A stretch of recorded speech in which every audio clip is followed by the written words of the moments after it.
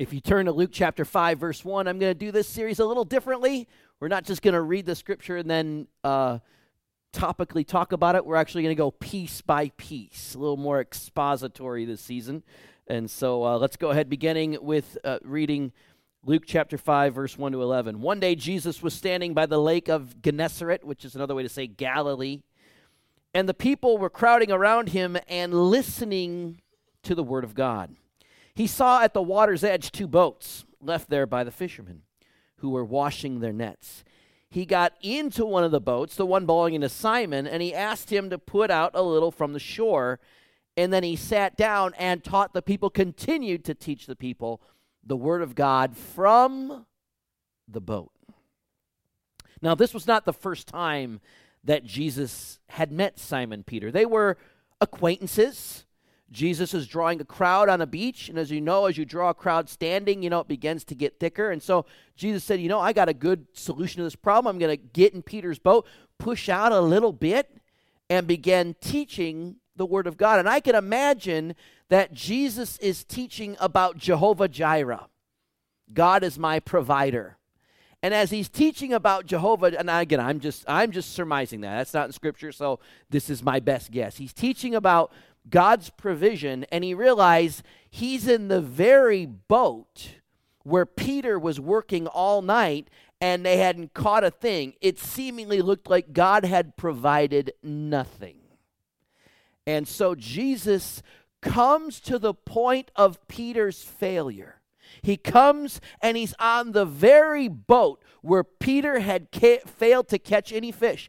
And if he fails to catch a fish, not only is his family not eating, but the families he's supporting is not eating. He can't pay his taxes. We all know life on earth very well, don't we? If you don't work, you don't eat. All right? And so Peter is struggling with this. He'd been out fishing all night. And now Jesus is using the very failure of a boat that failed to bring in any fish to preach the word of God from. About 20 years ago, I attended one of the most neat outreaches I'd ever attended. It was a semi that was parked in Skid Row in Los Angeles. I don't know how they got it in there, to be honest with you, but they got it in there somehow. And we were all standing around. This was kind of like one of our Foursquare mission trips when I was in Tacoma. We drove down to Los Angeles. And all of a sudden, we're standing around the semi, and we hear this loud boom, and they meant for it to be loud. They pushed the side of the semi down, and in the semi was this worship stage. Drums and guitars, and it looked like this, only in a semi. And I remember going, wow, I did not expect to see. I thought it was filled with food or something, or clothes or whatever. But it was this worship stage, and they began to worship from it. And I met the leader of the Wow Jam. I said, man, how did you do this? And he said, it's an interesting story. There was a guy who bought this truck because he wanted to be an owner-operator. He wanted to be his own truck driver. And he bought this, and no one would hire him. It just wasn't the season. Recession was starting to hit. Everything collided in 2008. Everybody remember 2008, right? Everything collided. Work was tough. And he went out, spent $250,000 on a brand new, nice, flashy semi. And now, it was going to get taken back by the bank. They approached him and they said, we need a semi-truck for our outreach. Could we use yours? The very truck that had failed to bring in a single dollar, he now offered up so that praise and worship could be done on the streets of Skid Row in Los Angeles. We saw nearly 2,000 people come to church in the middle of the afternoon. That's one thing about Skid Row. There's a lot of people doing nothing there. So we got them all there, and they were all worshiping and praising. And the worship leader was singing from the soundstage of a failed semi-truck. And I never found out the rest of the story, but I just remember thinking, man, what faith that guy had. I think I'd be a little disappointed. I'd be kicking the truck. I'd probably light it on fire, try to get the insurance money, right? There's a lot of things we could have done with that truck. And he's like, yeah, go ahead and take it. I bought it. Didn't work out. You might as well use it. So my first point is this. Small back acts of obedience often lead to bigger acts of obedience. Peter just gave a real small, Jesus just said, Peter, I want to use your boat so I can preach from it. Okay. Boat didn't do any good for me. Maybe it'll do good for you. And he shoves out and he begins preaching. And Peter and Jesus probably realizes, I'm preaching from the point of Peter's failure. Let's have a demonstration of the true heart of God this morning. And so he goes on. My second point is this. God's greatest miracles often require our cooperation. God's greatest miracles often require our cooperation. In verse 4, it says, when he had finished speaking, he said to Simon, put out into the deep water. I know the video didn't show, they showed it right on shore there. That's actually not correct. They would have been deeper out. Put out into the deep water and let down the nets for a catch. And Simon answered, Master, we've worked hard all night and haven't caught anything. Do you think Jesus didn't know that? Do you ever start saying things to God and you're like, why am I saying this to God? He already knows it, right? Peter's doing the same thing that we do. Master, we've been out fishing all night. We haven't caught anything. It's what he says next that is the most amazing thing I think Peter ever says, besides that Jesus is the Son of God. He says this, but because you say so, I will let down the nets. Now, it's a well-known fact in the Sea of Galilee that you caught fish at night in the shallows. They don't have rods. They don't have hooks. They don't have bait. They don't have lures. They don't have spinners. They have nets. And they figured something out. At night in the shallows, fish come to feed or do whatever they do, so they let down their net, and they wait, and they wait, and they wait, and as they see the fish start going, they pull up that net, and they get fish. It's crude, but effective, obviously, or they wouldn't have been doing it. But it's a well-known fact that you catch fish at night in the shallow water, not at daylight in the deep water. It's a well-known fact that Jesus is a carpenter, not a fisherman. And it's a well-known fact that Peter has a temper. This whole scene doesn't make any sense. Nothing about Jesus' request makes any sense. But remember, there is nothing that Jesus does that's purely by chance, right? Jesus never gives foolish commands. Jesus never tells us to do something and it has absolutely no purpose in it. Jesus never tells us to do something and there's absolutely no reason for the doing. And so what Jesus is doing here is he is testing Peter's faith because the miracles of God require our cooperation. And I love the way Peter puts it, because you say so. Noah built an ark in the face of an unbelieving world, only on because you say so. Middle-aged Abraham treks across the desert, and what does he have to go on? Because you say so. Moses defies Pharaoh and leads a couple of million people out of Egypt in front of the Red Sea and Pharaoh's army behind him. Why did he do it? Because you say so. King David faces the most strong, powerful warrior of his day with nothing more than a sling and a stone. Why does he do it? Because you say so. God's miracles often require our cooperation. Peter responded, I will let down the nets. See, we still have our part to do. The fish aren't going to jump into the boat by themselves. We still have to do what we have to do, and God does what God does. We still have to go to work. We still have to stick to the diet. We still have to attend the meetings. We still have to keep up with our counselors. We still have to share the gospel. We still have to do the homework. We still have to write the term papers. There's still work for us to do. And I believe that for so many people, so many answers to prayer are just waiting for one thing, for you to let down the nets. So many of us are in the boat saying, okay, God, I'm in the boat, and I'm waiting for the fish to jump in. When God's saying, no, no, no, I want you to let the nets down. I'll put the fish in the nets, but you got to let the nets down. Oh, Lord, my arms are kind of tired. Okay, I'll wait. I'll wait 10, 20 years. But you're going to eventually need to have to let the nets down. Do your part and God will do his. Number 3, sometimes God allows failure in order for us to renew our trust in him. Let's look at verse 6. When they had done so, they caught such a large number of fish that their nets began to break. So they signaled their partners in the other boat to come and help them. And they came and filled the boats so that they began to sink. Note this. The fish were there all along. The problem wasn't the fish. The problem wasn't the nets. And the problem wasn't the boats.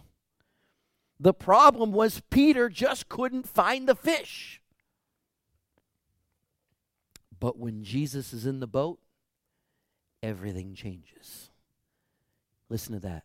When Jesus is in the boat, everything changes.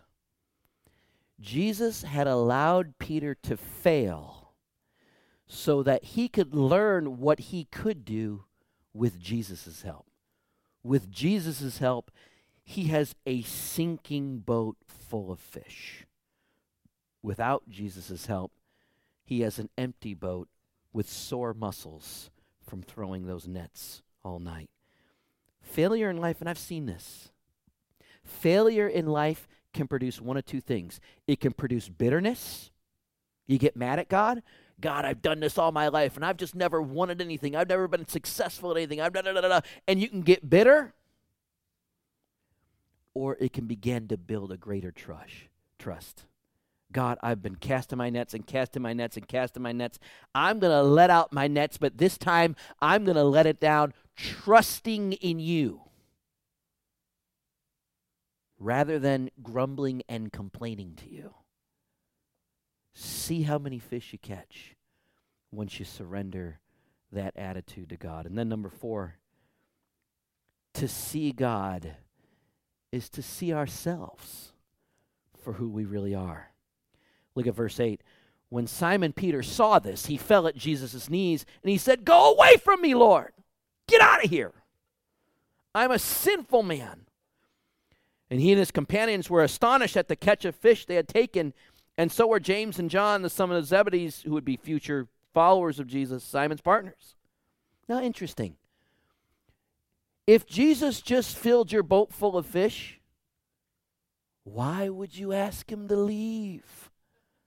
If it were me, I'd say, Jesus, you're hired. You are CEO of this corporation, right? I mean, why would Peter have this reaction?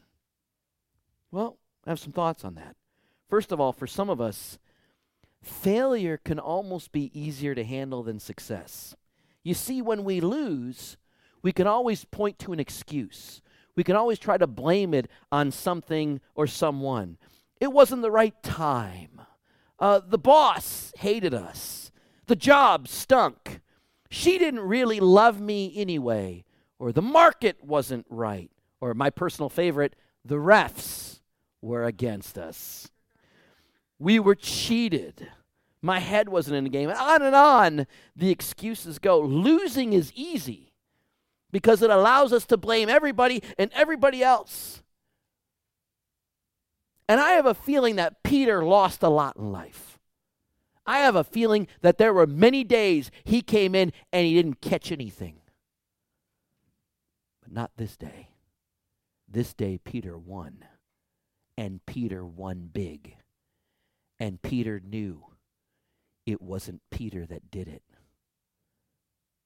It was God that did it.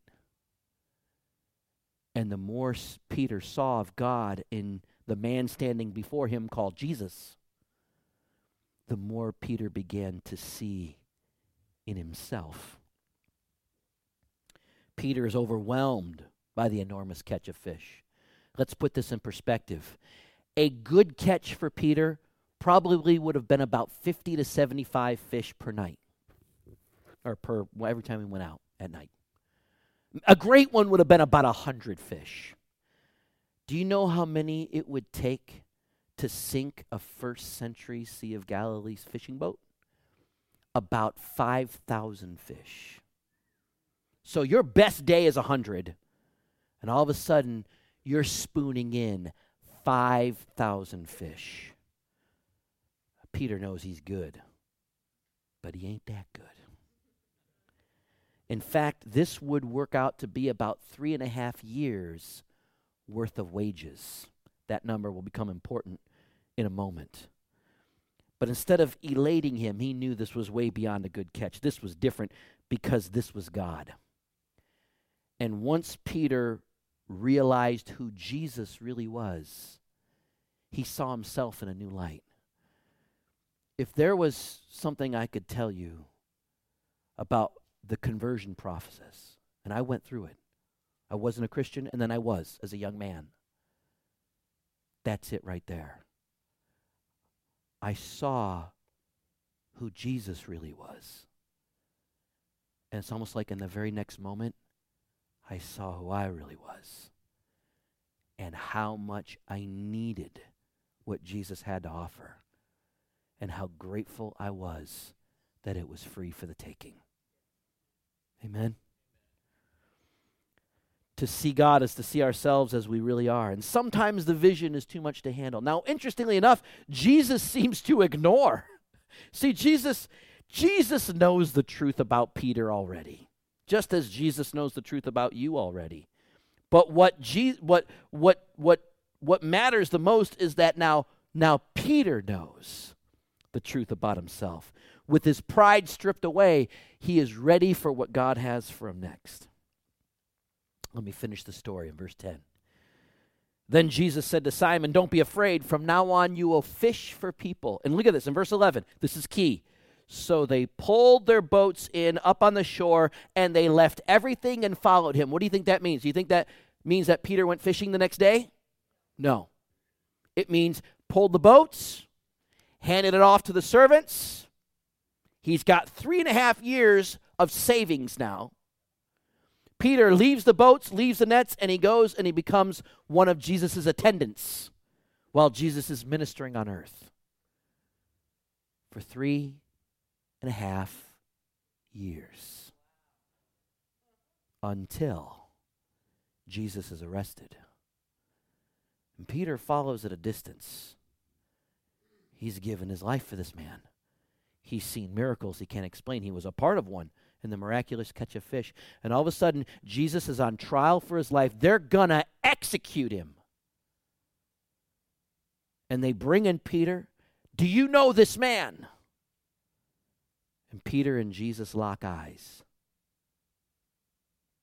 And Peter says, "I don't even know the man." The man who dumped 5,000 fish into his boat.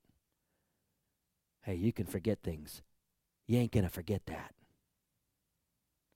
And he looks Jesus in the eye and says, "I don't even know who he is."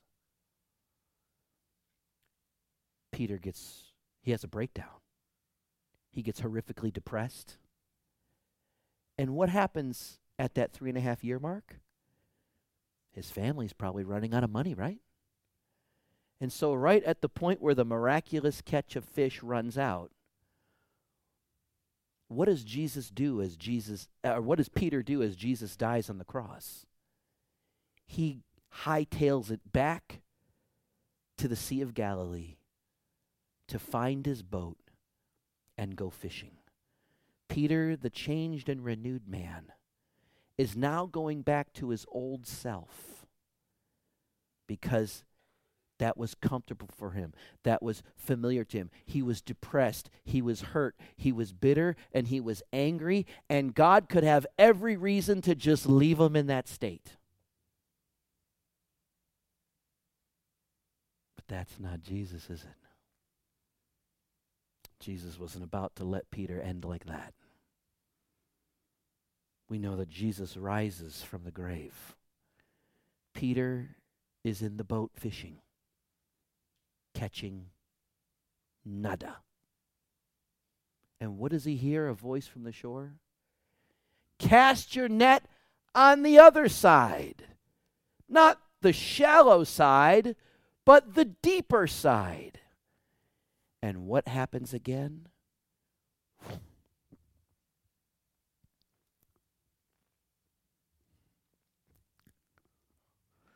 boat is full of fish. John says, it's the Lord. Peter says nothing. He puts his presentable clothes on and does a Forrest Gump, jumps off the boat, swims to the shore, and comes face to face with Jesus, where Jesus forgives him and restores him and says, Peter, it gets even better than this. Amen.